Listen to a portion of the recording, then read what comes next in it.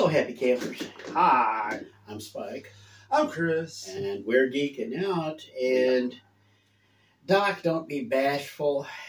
All this dopey Disney stuff is leaving me sleepy. So, it's been a weird week just from that setup. That little line is courtesy of Snow White and the Seven Dorks, Disney's new live-action version of Snow White without the snow and without the white, but I'm sure there was plenty of snow involved. So, the Seven Dirty Hippies, because there's apparently a maximum of one. Peter Dinklage is not sharing his dwarf cred on this project, apparently. Yeah. Yeah, and that's all you got to say about it, huh? Well, let's see. You have a diversity of the seven dwarves, one being an actual dwarf, being all different race and genders, and Snow White herself is Latino. So more Oxidol than Snow White. Huh? Yeah, okay. You know, Disney did it again. I have got to wonder just how many times can Disney lose $300 million on a frickin' project until they run out of cash? You got to wonder, what is Disney actually making their money off of? They're not making any money in the theaters. They're not making money in the parks anymore. Apparently the gates are down by about 50-60% at Disneyland and Disney World right now. They're not selling the merchandise. It's not moving. They've got a 100th anniversary cereal out that's just sitting there rotting in the stores. I don't get it. They will keep doing this until they just completely run out of money. People stop buying the Disney Plus stuff, walk away from them just like they walked away from their customer base. So, man. Yeah, Bob Iger himself has actually just renewed his CEO contract for another 2 years. Why? I don't know. But I have an idea, but you go ahead. He has already made cutbacks on Star Wars franchise and Marvel franchise to save money because he says for some reason we're not making any more money off of these projects. So he has cut down a bunch of ideas of shows and movies for the future of these two properties, which leaves a lot of fans kind of also being like, you do realize it's not the reason why you're losing money is because you're not telling good stories. And when you decide to make decisions of doing nothing but live action remakes of great magical cartoons that we grew up with as kids, and then put all kind of woke stuff in there. And I mean, you had the idea to greenlit the Snow White that is Latino now. When you have ideas like that, you need to stop and think, maybe I'm doing something wrong. Just say. Okay, you want to know what the scuttlebutt says right now? The scuttlebutt. Here comes the scuttlebutt. Okay, not that one. Scuttlebutt. The only thing anybody will ever remember from the Little Mermaid remake will be Scuttlebutt. The Scuttlebutt says that the reason Iger renewed his contract, he extended his contract 2 more years. Disney will be reduced to the point they'll be forced to sell. They're just going to sell outright. Disney will not be an independent source anymore. Most likely buyer, can you guess who would be most likely to buy Disney? Who do you think would have the pockets deep enough to buy Disney? Just outright. Well, the way they're going now on losing so much money, anybody will be able to, buy Disney. Well, that's the point. I would say Fox should take over Disney. No, Fox is not going to buy Disney. Universal. No. Warner Brothers. No. The FTC will never allow that. The SEC will never allow that, I should say. The Securities Exchange Commission will not allow that. Your most likely buyer is going to be Apple. because Apple has tried to force its way into providing content. Nobody really pays attention to it. Let's see, what was the last? I think the last time Apple did anything I paid attention to was an animated movie they did, Luck, from John Lasseter at Skydance. That was the last time I paid attention to anything Apple. If Apple buys Disney, they instantly have cred. And guess what? Pixar, Apple's been coveting Pixar for years, especially since Steve Jobs was involved in its founding. So to get that back into the fold, they would do it just for that. At the very least, they would buy Pixar, and Disney would sell it to them in a heartbeat because they've driven that into the ground. Kathleen Kennedy is apparently in severe trouble because they've got not Hollywood accountants, but actual accountants looking over the books. And she has been apparently proved. We had this conversation last week. Kathleen Kennedy is a producer, not a creative type, not a director where she leads creative types.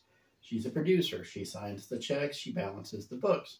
She's apparently so bad at her job that even with Hollywood accounting, which no person who can do third-level math would do it that bad because they hide every skeleton they got, she did it so bad that even the forensic accountants were able to pierce all the Hollywood garbage and find apparently people paying for parties on movie budgets. People are paying for their homes on movie budgets.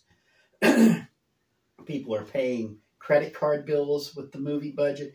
This is why all their movies are ballooning to $300 million.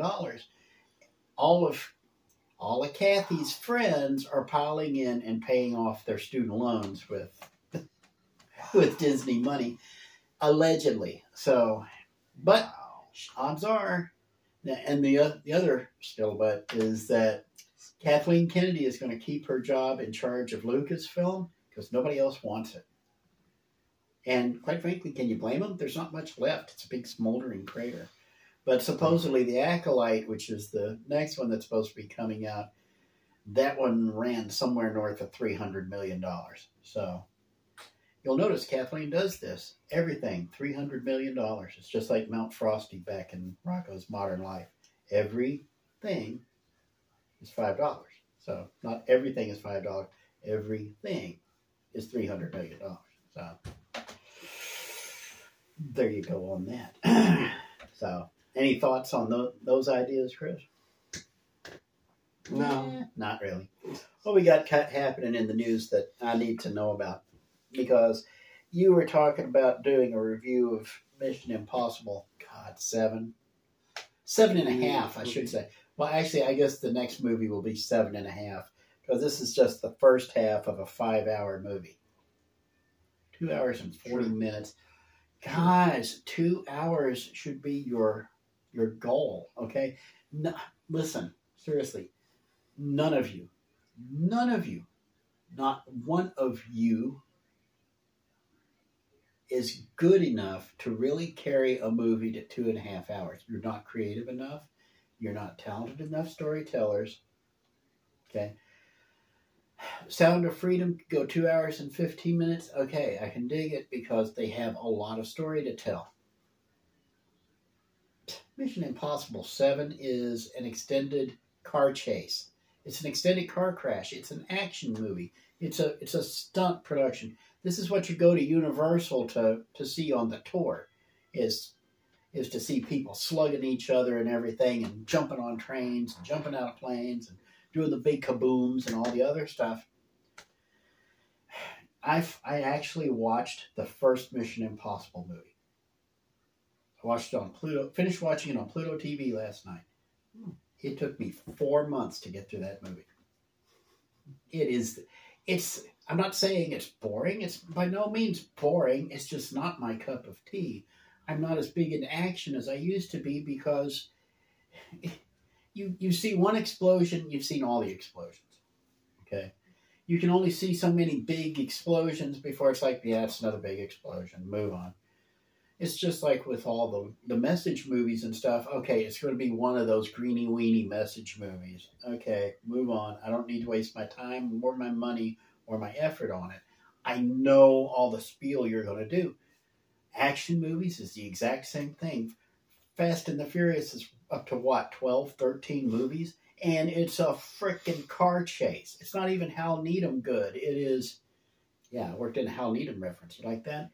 It's not even that good. It's people picking up cars now and beating each other with them like the Rock'em Sock'em robots or something. If I wanted that, I'd go watch BattleBots on Discovery, which I did, and it was good. You know, you should have saved all that for the review. Nah, I've never been on time. Usually I'm a procrastinator. Usually I'd wait until the week after you do your review before I do mine. No, not this time. Just premature criticism all over everything. Okay. There you go. Just all over it. All over it. But if you're gonna make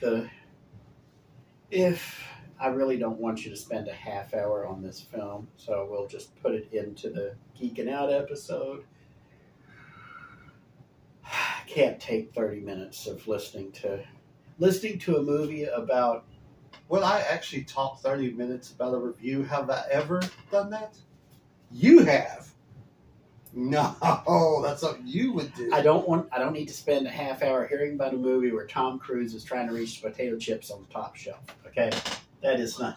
Thank you, Babylon Bee. That was the funniest movie funniest movie summary I've ever heard. Is that was from the Babylon Bee about MI7. So, wow. I mean, he is 5-0. Let's be honest. A good guy, yeah. Top Gun Maverick loved it, but he still had needed a couple of books in the jet seat in order to be able to see over the canopy. So, oh my goodness! Wow. And Jim Caviezel's talking smack to everybody. Have you heard Jim Caviezel? Sound of Freedom. He is taking this to heart, and I mean the man actually sat down with an interviewer and dropped the McAfee. Do you know what the McAfee is? No, the McAfee. McAfee was the guy who actually started the McAfee antivirus thing. Became a multi-millionaire off of antivirus and security software and stuff. One day he said, if I ever commit suicide, I didn't commit suicide. It was murder. And then they found him hanging in his I believe it was autoerotic asphyxia. So, yeah. So he said he wasn't murdered. Jim Caviezel has said, if you ever hear I've committed suicide, I was murdered.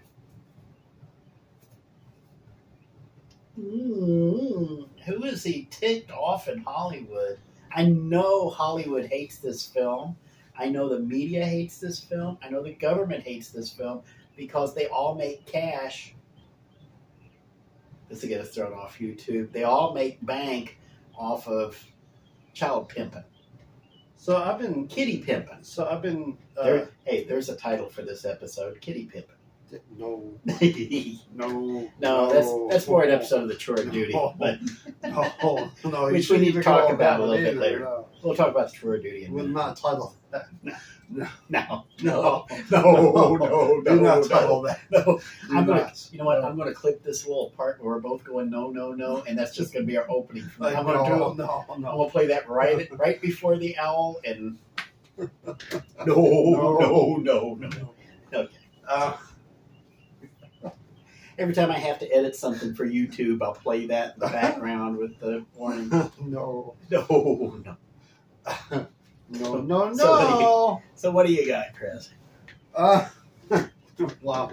He has no idea. Okay. He's lost. So, as y'all know, Hollywood is currently shut down because of the strike and everything. Actors are now involved and all this. So, let's talk about how deep this actually goes. Okay?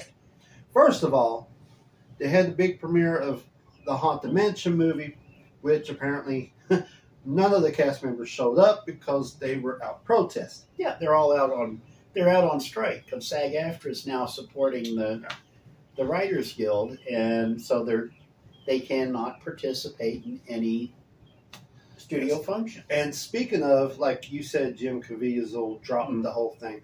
Well, guess who else dropped something? Ron Perlman, the actor who played Hellboy and all these other stuff. He did he dropped a video where he says, "We know the person that said this." Now, in case you don't know, the CEO over I don't know if it was not SAG, but whatever it is. But anyway, they literally said that this will not last because these people have to pay rent.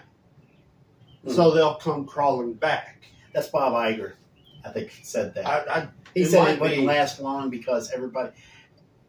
One of the big fights over this is that the Screen Actors are wanting more residuals off of streaming because they took less for streaming because it was more of a niche thing the last time they negotiated 10 years ago. Well, now it's the main thing, and so they want more of that pie, and the studios are telling them to go pound sand, and they're using this strike as an excuse, saying they've broken contract on all these developmental deals, so they're dropping them all so they can save money, which is probably about the only thing that would save Disney if they can. Yeah. Anyway, so Bob Iger, yes, and so what did Ron Perlman have to say about that? So Ron Perlman did a video where he said that we are disgusted by your comments. And I'm not going to mention the name, but we all know who it is, and we also know where you live. Bob Iger. And so he's threatening on... Him and half of Hollywood has threatened to literally show up at his doorstep. Zeus, Apollo, kill. And you are... Ron Perlman is not going to show up at Bob Iger's door. Now, I'm just saying it's Bob Iger because it sounds like a Bob Iger thing to say. I have no proof Bob Iger said it. Some movie studio CEO, there's only 5 or 6 left. So, but if it wouldn't be Bob Iger, it'd be Reed Hastings over at Netflix. He would say something stupid. Well, here's something else, though. Hollywood also knows Hollywood's secrets. And, for instance, Tom Holland has already came out and said a couple of things as well. So, the big wigs in Hollywood is kind of like scratching like, this isn't going so maybe, well. you know. That's going to get the settlements right there is to get everybody set up.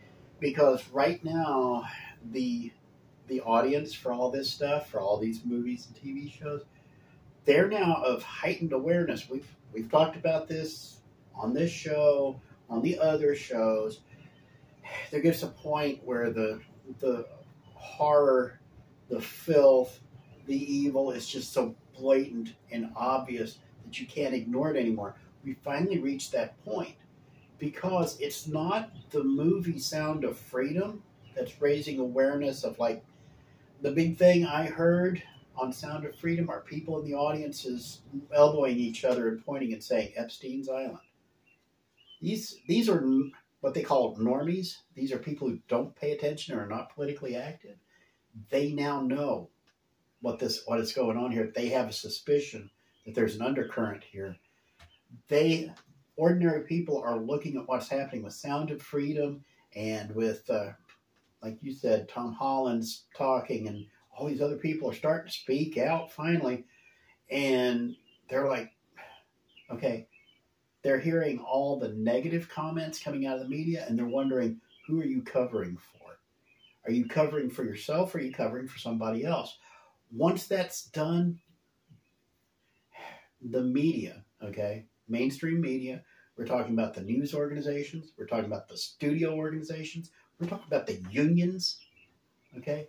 We are talking about everybody short of the poor jerk who has to pop the corn. Hi, Steve.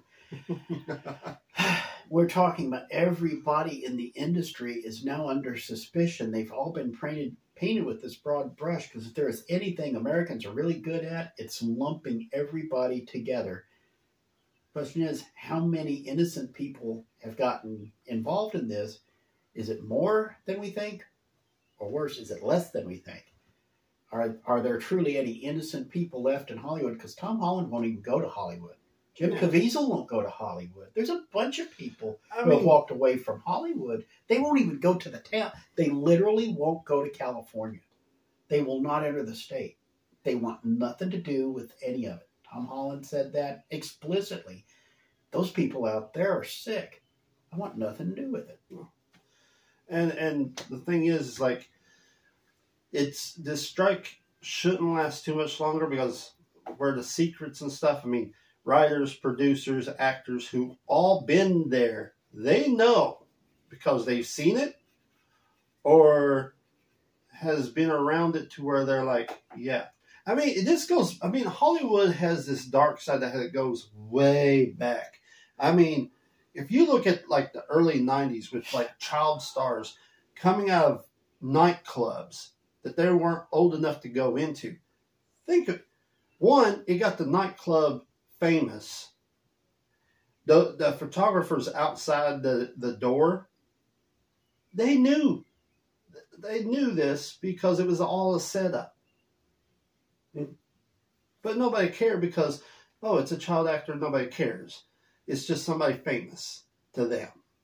Money, money, money all across the bank. There was like a whole line of crotch shots from Britney Spears, Lindsay, a bunch of them. It was all a setup. Yes, it was. You actually think somebody was like, there literally was somebody to sit there with a camera as they open the door and they go, did a Basic Instinct moment. It was like, it was a setup. There's this dark side to Hollywood. Always has been. Yeah. And I mean, we're talking back to the 1800s. Oh, what's the Jewish blacklisting? Was it the... Oh, it goes beyond that. Well, yeah. You can go all the way back to the 1800s. One of the very first kinescopes they ever made was a porn. Not even a joke. Fatty Arbuckle, back in the 1920s, was raping women with Coke bottles. It eventually, it wasn't the fact that he was doing it that ended his career. It was the fact that it was one of those things that actually led to the development of the tabloid industry in this country, was Fatty Arbuckle. And one of the actresses he raped actually died from internal injuries because he was so vicious with it. And this really dark stuff has been going on for over a century in that town, almost a century and a half. It goes all the way back to Edison and his so-called patents on the motion picture camera, that forced everybody to leave New York because it used to be the center of the film industry was New York. But Edison had some friendly judges there on the East Coast, so they all went to the West Coast as far as they could get away. And there was Hollywood, this little podunk development in the middle of nowhere. They all buy large lots, and you get Hollywood. But that dark side has always been there, and it will continue even with exposure. Yeah, it's going to take a lot of people, a lot of effort to tear all this down, and even then, it'll just be rebuilt in a generation. Yeah, no offense to any viewers, which I'm not saying you guys specifically, but the world who never pays attention to any of this stuff, but yet, as soon as Quentin Tarantino has a foot fetish, everybody's like, ooh, creep. It's like, really, that bothers you, but this doesn't? Like, just saying. Yeah. But, it's always the old lunchroom cool kid thing. It always comes back to the cool kid's lunch table. Back in 6th grade is what it always comes down to. Everybody wants to be at the cool kid's table. But boy, we just wandered way the hell away from there. We started with Tom Holland. We ended at the 6th grade lunchroom cool kids table. And then surprisingly, ever since we started this video, we have covered like 3 news items that didn't even look at the cards. It was like, well, I already had that written down. Might as well talk about it. We've already done a lot of the stuff he prepped. This is stuff we need to talk about. Okay, and unfortunately, right now, people don't talk to each other face to face as much. Everybody goes on social media and they tweet or not threads, but everybody tweets and they're on Facebook for now, and they're on all these social media things.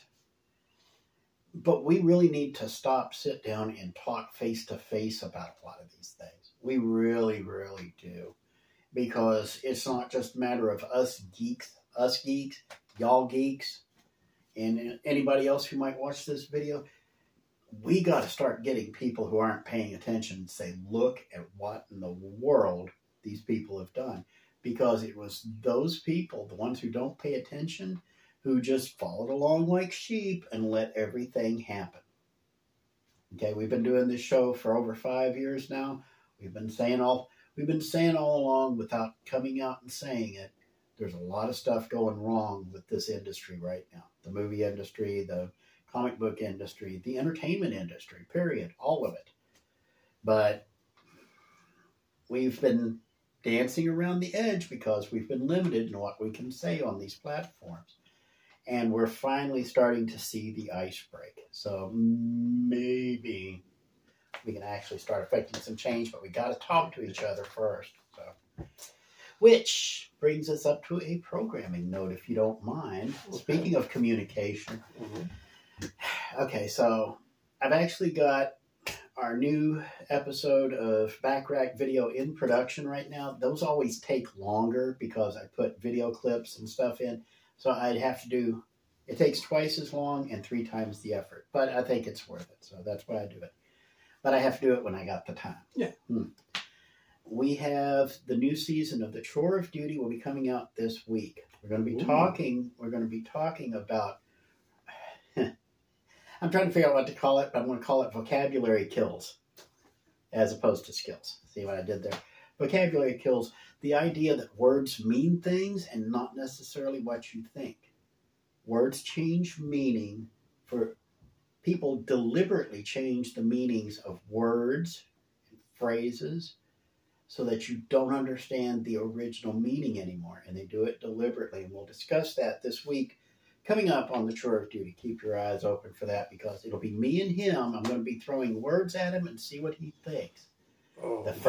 It'll just be the first thing in your head when I say these phrases, and then you respond, and we'll take it from there. Because I'm actually kind of curious to see what you think about some of these things. Because, like I said, words mean things, and if we're going to be effective storytellers, which is what I really want you and all y'all to do, to be more effective storytellers, you need to understand how to communicate.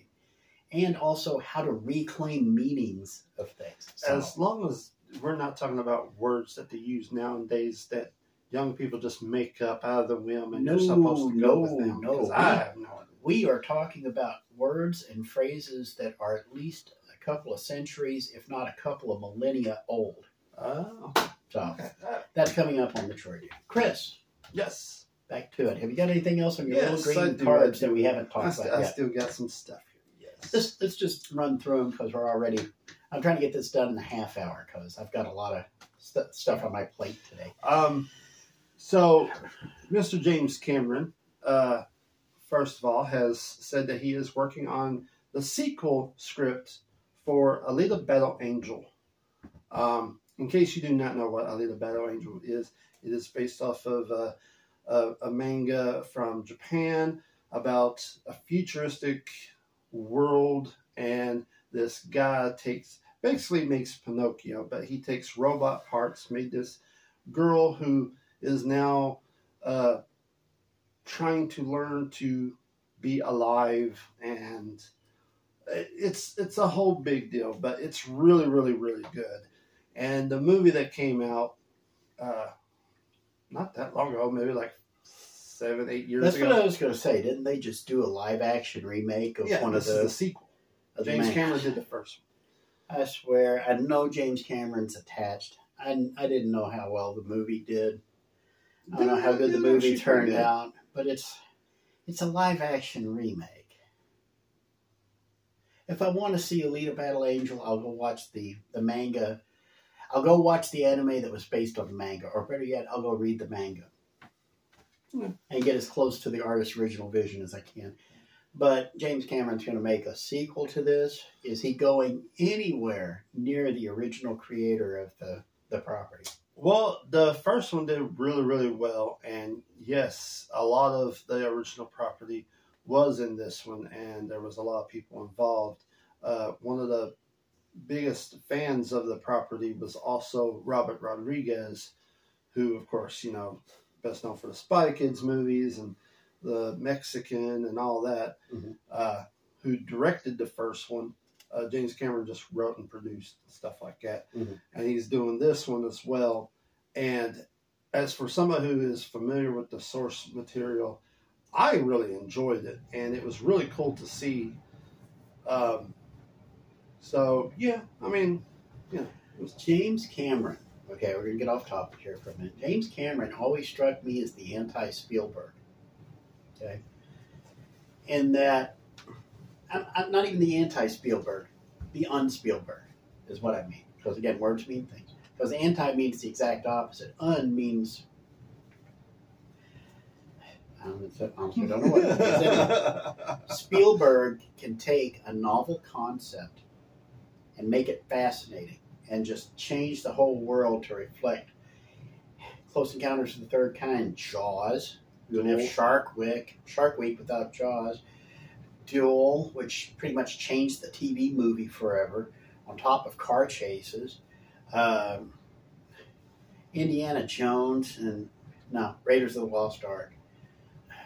All of these things that he's done, that he's had his fingers in. Schindler's List redefined the way that everybody looked at World War II. Saving Private Ryan, all these other things. He takes these novel concepts, these really large concepts, and he's able to make them fascinating so that you can't wait to see how he's going to work his magic on it. James Cameron can take these unique concepts, these interesting ideas, and render them completely sterile. It's just me. I know it's just me. I know James Cameron has his fans just from all the blue kitty cats in the Avatar films. Avatar is furry softcore porn, okay? Just said it. Just admit it.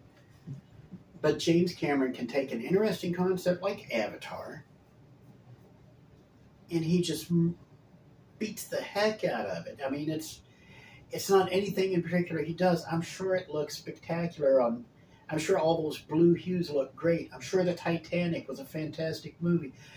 The first Terminator was good. The second Terminator was better. All the others sucked. Somewhere between Terminator 2 and Titanic, James Cameron got so full of himself that he no longer has that spark or that magic, at least in my opinion. I so don't care about an Alita Battle Angel sequel that I'm actually going way back to our original punchline going in. I'm getting sleepy about it. It's just... But again, it's not my cup of tea. There are some people who geek about it, some people don't. And in related news, Star Trek is still dead. So, and Star Wars is dying. Okay. So follow that up. So, okay. I will. You will. Have you seen the new Wonka trailer? No? Have you? Yes. Have you? Yes, Yes. I have. I had to mention this because it was funny to me. But we have Hugh Grant playing Oompa Loompa. You got to admit that was pretty hilarious. Just to see Hugh Grant as a small... This movie is going to have to work triple time to get me interested in seeing it, because Star Wars has so ruined the concept of the prequel. George Lucas destroyed the prequel. Did you know that? The prequel movies to Star Wars, the real Star Wars, yes, that Attack of the Clones, The Last Clone, whatever the clones, Send in the Clones, whatever the first three were called.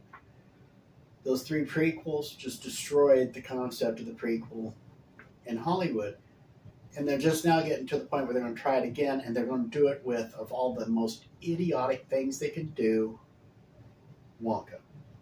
Because you would think, hey, it's an interesting story when Gene Wilder talks about it on screen. Wouldn't it be awesome to watch somebody do it on screen? No. No. No, honey, no. There's a time for showing, not telling, and then there's a time for telling and not showing. Because if your whole purpose of a movie is for Tom Cruise to get the potato chip bag off the top shelf, okay, show, don't tell. If the purpose is for Gene Wilder to say he picked up the Oompa Loompas from being just the general snack food of the continent of Africa, tell, don't show. Because if you tell, now you got people's minds thinking, what would these Oompa Loompas look like out in the wilds of wherever they came from? Having to fend off all these things. Wouldn't it be ridiculous to have somebody about so short that they don't even show up on our video shot, and they're trying to fend off this lion or something, or fend off an entire pride of lions? Wouldn't that be hilarious? You'll never, ever be able to put on the screen what people pictured in their heads. Okay? Now, not saying that you cannot adapt books into movies, because that's along the same lines. If you read a book, it all happens in your head. But you'll, again, even if you do that, even if you do a good job adapting a book into a movie, you'll never match what the reader had in his head. Ever. It's why Calvin and Hobbes never did an animated special. Not even a single 30-second cartoon, because Bill Watterson didn't want to ruin what people had running in their heads. If you give Hobbes a voice, everybody's going to be locked into thinking of Hobbes as that voice, even if it's Patrick Warburton doing Hobbes, which would be hilarious.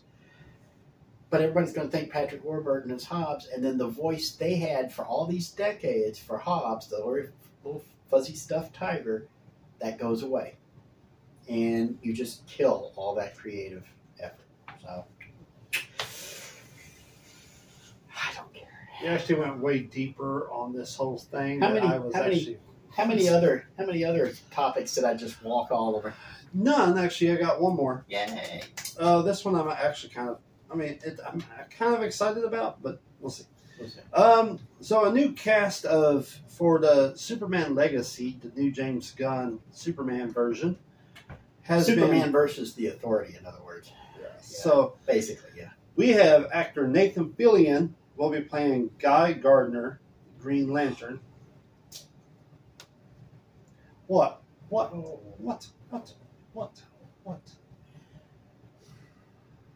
Go ahead, finish your. I like Nathan Fillion. I like Nathan Fillion too, but he's not. Nathan Fillion was he the warthog or the meerkat in Lion King? He's one or the other. Well, then who? Firefly. He's on my new show, The Rookie. He was in Guardians of the Galaxy 3 as the one of the soldiers in the thing that shot Drax in the back. Nathan Lane is who I'm thinking of. Yeah. Wrong. Okay, go ahead. Nathan Lane as Guy Gardner would have been idiotic, but never mind me. Actually, he's turning, 41 this week? Yeah, 41. He's old. Not as old as me, though. I'm old as dirt. He's just old as dust. Who else? Isabella Marcid, who is, listen, she is very talented, but she gets overlooked. I watched this one movie with her that I cannot remember what it was called, and I was like, man, she can really act. But most people will probably know her as the voice and also starred in the live action Dora the Explorer as Dora. Anyway, she will be playing Hawk Girl.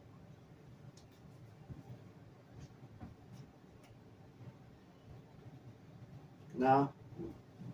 I don't see anything inspiring about this so far. I do like the concept, but we'll talk about that in a second. Go ahead. Rizdi Gathing. We're gonna These have to people go over really these need names. to. Diversity hires suck. I remember when people used to change their name in Hollywood. They would change their name from this to something pronounceable so they could be marketable. Now they're changing their names from marketable things. So guaranteed her name is like Lois Jones or something. No, this is a guy. Doesn't matter in Hollywood anymore. He will be playing Mr. Terrific. I'm actually kind of intrigued to see Mr. Terrific, but it depends. Do we actually get the real Mr. Terrific? Scratch that. Are we going to get the real second Mr. Terrific, or are we going to get the pimp player that we got after DC Rebirth imploded? I do not know. Mr. Terrific, and this is a Superman film. Mr. Terrific. Mr. Terrific is an example of how to reinvent a legacy character with diversity principles and do it right. Okay? The original Mr. Terrific was from the 1940s. He was white. He was a super genius. Everything he touched, he just learned just like that. Mr. Terrific 2 came about in the 1990s, part of the Justice Society comic book. And he was like a high-level athlete. He's kind of like Batman without the broodiness. Okay? He could brood, but he just chose not to do it because when he was about to commit suicide, he found out about the original Mr. Terrific and realized that if he devotes himself to other people instead of just focusing upon his own tragedy, then life will be worth living again. And he does that, and he becomes the new Mr. Terrific, and he starts using he has this incredible ability to learn any skill quickly. He's the master student. He knows technology inside and out, and he's actually invisible to technology. Cameras cannot see him. Okay, motion detectors don't see him. Technology cannot see him, which makes him the perfect fit for the 21st century. He's got all this stuff, and his wife, who he found out was pregnant, died walking to church by herself because he wouldn't go, and she was killed by a drunk driver on a Sunday morning on her way to church. And because she didn't drive and he wouldn't drive her, she was killed by a drunk driver on a Sunday morning, and that was why he's ready to commit suicide. And so the undercurrent to Mr. Terrific is that he's struggling because his wife was a devout Christian.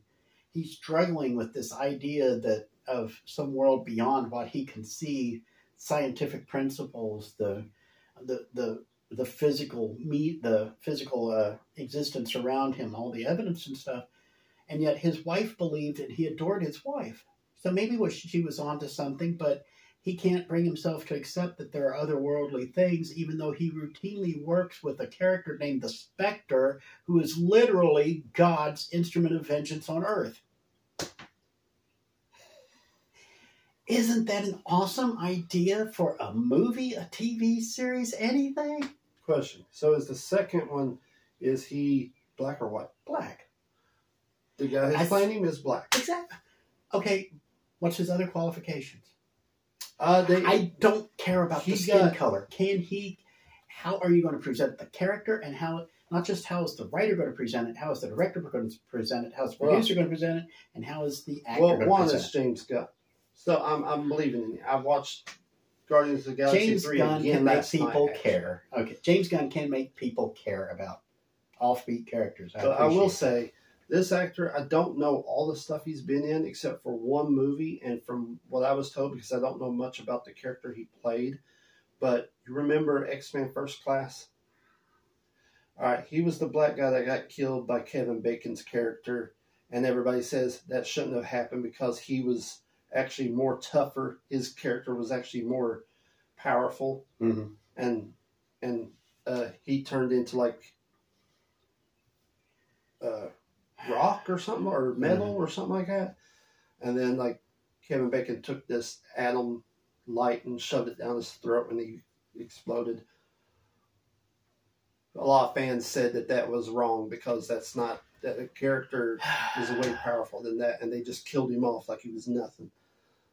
Also made jokes that they killed off the only black character. So this is how you can tell. But it was that guy.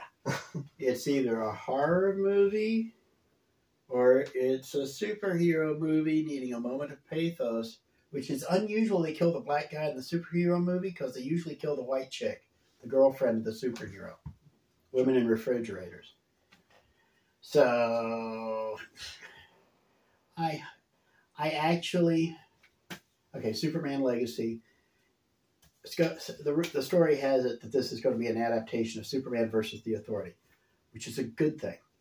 This can be the reset of the DCU we've been hoping for. Okay, Superman versus the Authority. The way the story was originally presented in the comic books, okay, the Authority is a bunch of fascist superheroes. Think The Boys, and all the other ones. Just think Invincible. Think all of these other. The Watchmen. This Superman versus the Authority was a direct answer to Alan Moore's Watchmen. Okay, this is Superman does the Watchmen. All right, and you see parallels between the Authority and the Watchmen, the Authority and the X-Men, the Authority and the Avengers. You see all this, okay? The idea is the original story title of this was What's So Funny About Truth, Justice, and the American Way. This was the response that Superman fills a vital role, not just in his world, not just in Metropolis, not just in the DC universe, but in pop culture. He is the paragon. He is the paragon of virtue, the paragon of truth, justice, the American way, which is like life, liberty, and the pursuit of happiness, in case you ever wondered. All that stuff Superman represents, and then you've got all these cool, you see the, you audio guys can see the air quotes I'm doing here, the cool characters in the Authority who just go in and they kick butt and they don't even take names, they just rip people's heads off and they just, justice, justice, dark, brooding, murr.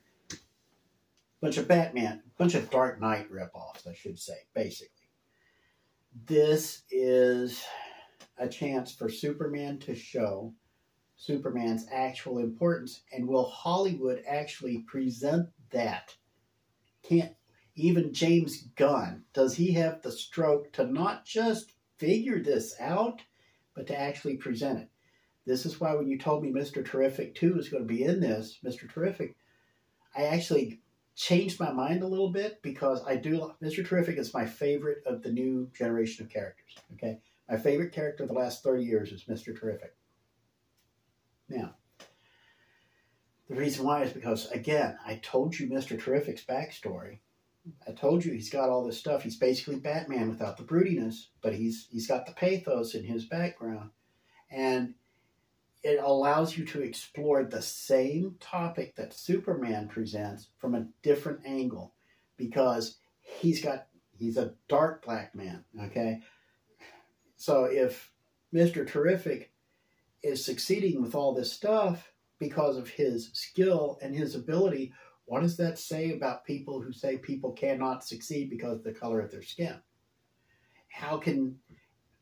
He's creating all this fantastic technology by himself.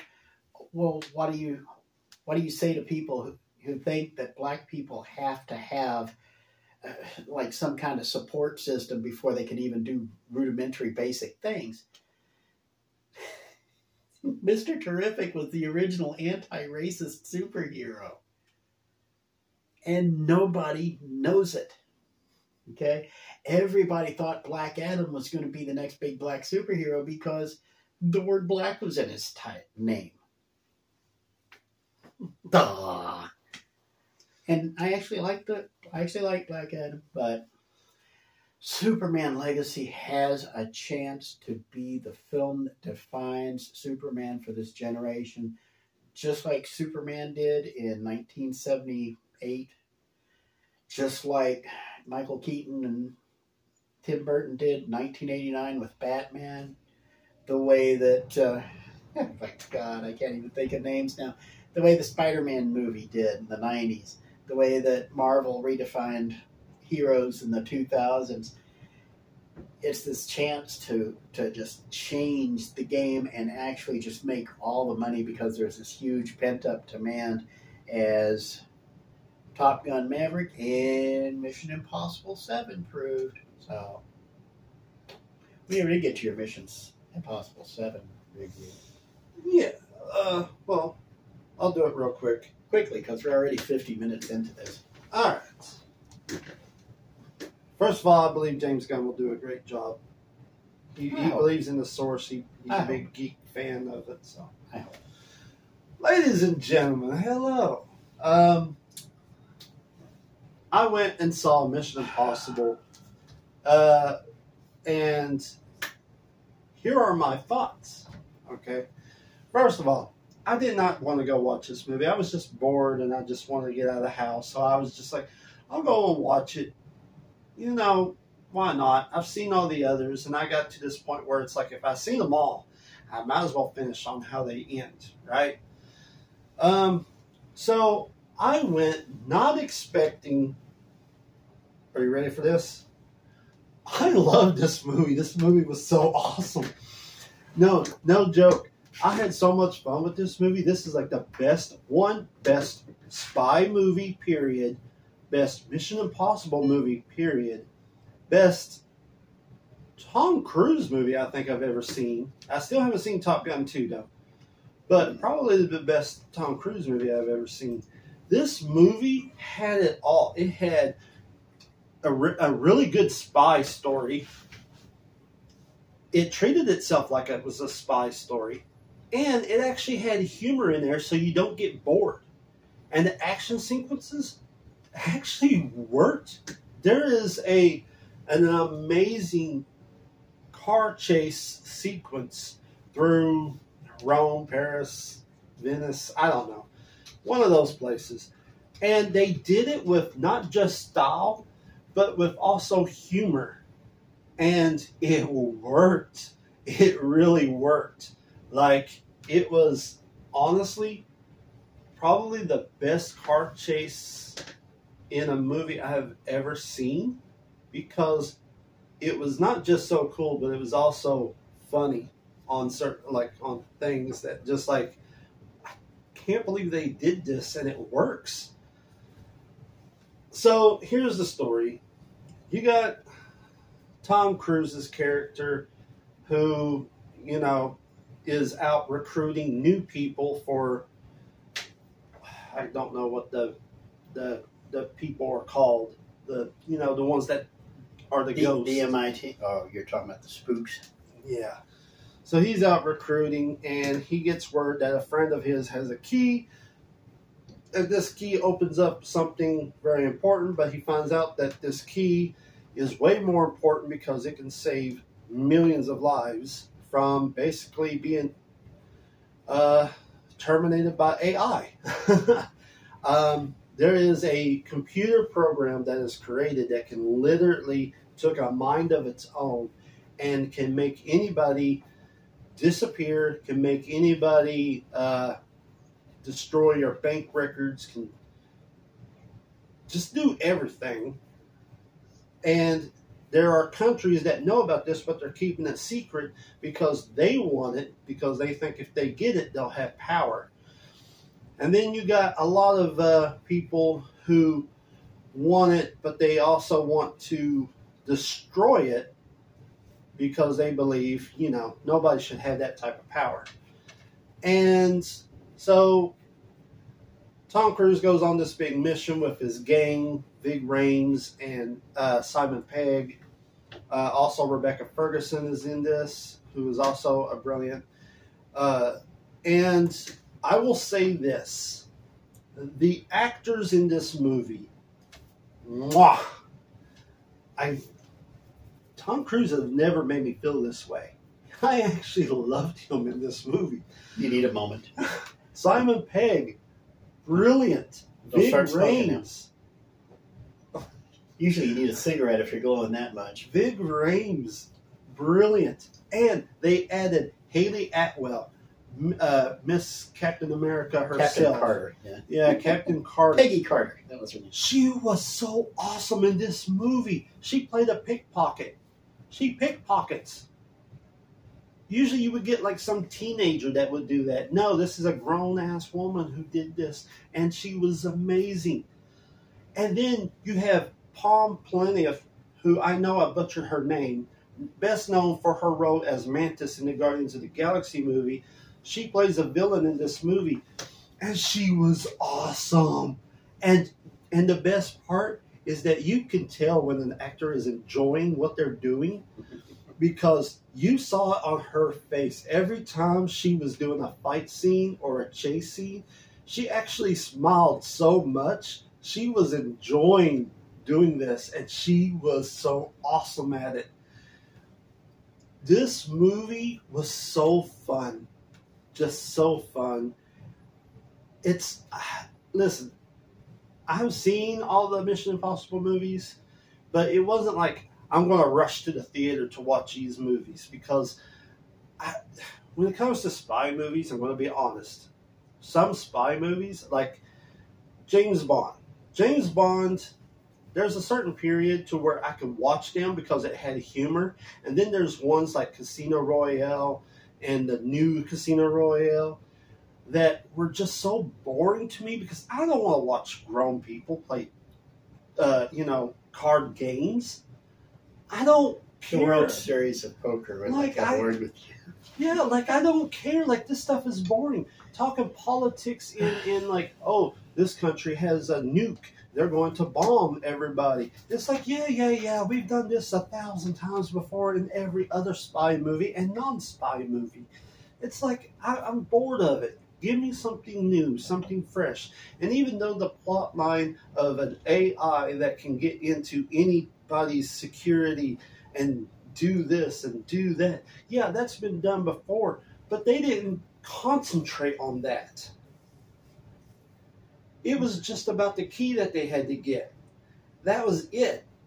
And it was so fun. It was a fun ride. It was a cat and mouse true spy movie that really just kept me going. The only downfall on this movie is, like in all of the Mission Impossible movies, Tom Cruise always does this big elaborate stunt.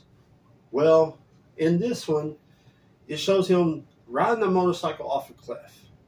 That's the big stunt. Talking about, yeah. But here's the problem. When I saw it in the trailer, pretty much what you see is in the trailer. Like, that's what you see. There's nothing, like he just drives off. That's it. Here's the thing. I have seen YouTube videos of people doing this a million times. Red Bull does it a bunch of times. Have you ever seen the Red Bull things that they do? No. Oh, yeah, there's a tons of them jumping out of airplanes and riding bikes off of mountains and stuff. Like, it's something I've seen a dozen times before, so this doesn't do anything for me. The only stunt that I've ever seen him do that was actually impressive was hanging on the side of an airplane when it was in air. Stupid, but, I was like, well, that's pretty cool. Stupid, but cool. So, I mean, but I had so much fun. The action, the spy, the suspense mixed with the comedy, it works. I really enjoyed. I had fun. So rule of 5 here, break it down for us. 5 being Saturday night with the date, 4 being an afternoon matinee, 3 on Blu-ray, 2 on Netflix, 1 on Pluto TV, and 0 not even drunk. Coming off your last review where we got a -1 and we actually went off the chart, where do you put Mission Impossible 7? Again, I cannot believe I'm saying this because all the other Mission Impossible movies were to me. This one was the best one I've ever seen. I actually give this a 5. I really enjoyed it. It's like having a dessert that you never had before. It was like, wow, this is amazing. Mr. 5 o'clock strikes again. But anyway. Oh, come on. All right, 2 things you were talking about. Now, the AI is supervillain. Yeah, but they don't focus on that. No, they don't focus on it. But somebody brought up that idea, and I warned you it was coming. But anyway, I thought it was like right on the nose when I first sat there and watched it. I was like, oh, it's the AI thing. Yes, it's the AI thing. Second, actors enjoying their roles. Yes, you can tell very easily on the especially in the movie theater where there's nowhere to hide the details. You can tell when they're enjoying themselves because you can tell. He was having so much fun. There are some movies where it's like people are kind of some of the people are dragging themselves through it. Others where people are just having a ball and cutting loose. They talked about the actress who played Mantis. She's been in front of a green screen for so long, interacting with nobody, that now she's in the middle of an actual fight scene. There's no green screens anywhere because give Tom Cruise credit. We give him crap about the chips on the top shelf, but he does things legit. He does things real world. He'll resort to green screen as a last resort. That's the very last resort if he has to do something. Other than that, it's all practical effects is what they call it. So if he rides a motorcycle off of a cliff, he has a real cliff, a real motorcycle, and he's really parked his 5 foot nothing but on it, and he's driven off of it. Hopefully the cameras had film, although I believe he did 6 or 7 takes on that one, just so he could say he kept riding it off the cliff over and over. And so you can tell when people enjoy themselves. I think back, the one that I could always tell people really enjoyed themselves was Blazing Saddles. Because you could tell everybody involved with that film was just having a blast because nobody's taking it seriously. Everybody's having fun. Harvey Korman's just chewing up the scenery. Gene Wilder's just sitting there goofing around. You got all these people doing all this fun. And that's what happens when you have a good condition on a movie set, a TV set, a play, on a play stage, wherever you are, if people are getting along and they're into it and they're working together to tell that story, again, storytelling skills, that good relationship between the actor and the role and the actor and the other actors, it goes a long way towards helping with the telling of the story. So 5 out of 5 you give it, right? Yes. Give Palm and Haley Atwell both more acting roles because they're amazing. Tom Cruise has gotten to the point he can do anything he wants. He is in that most rarefied of air.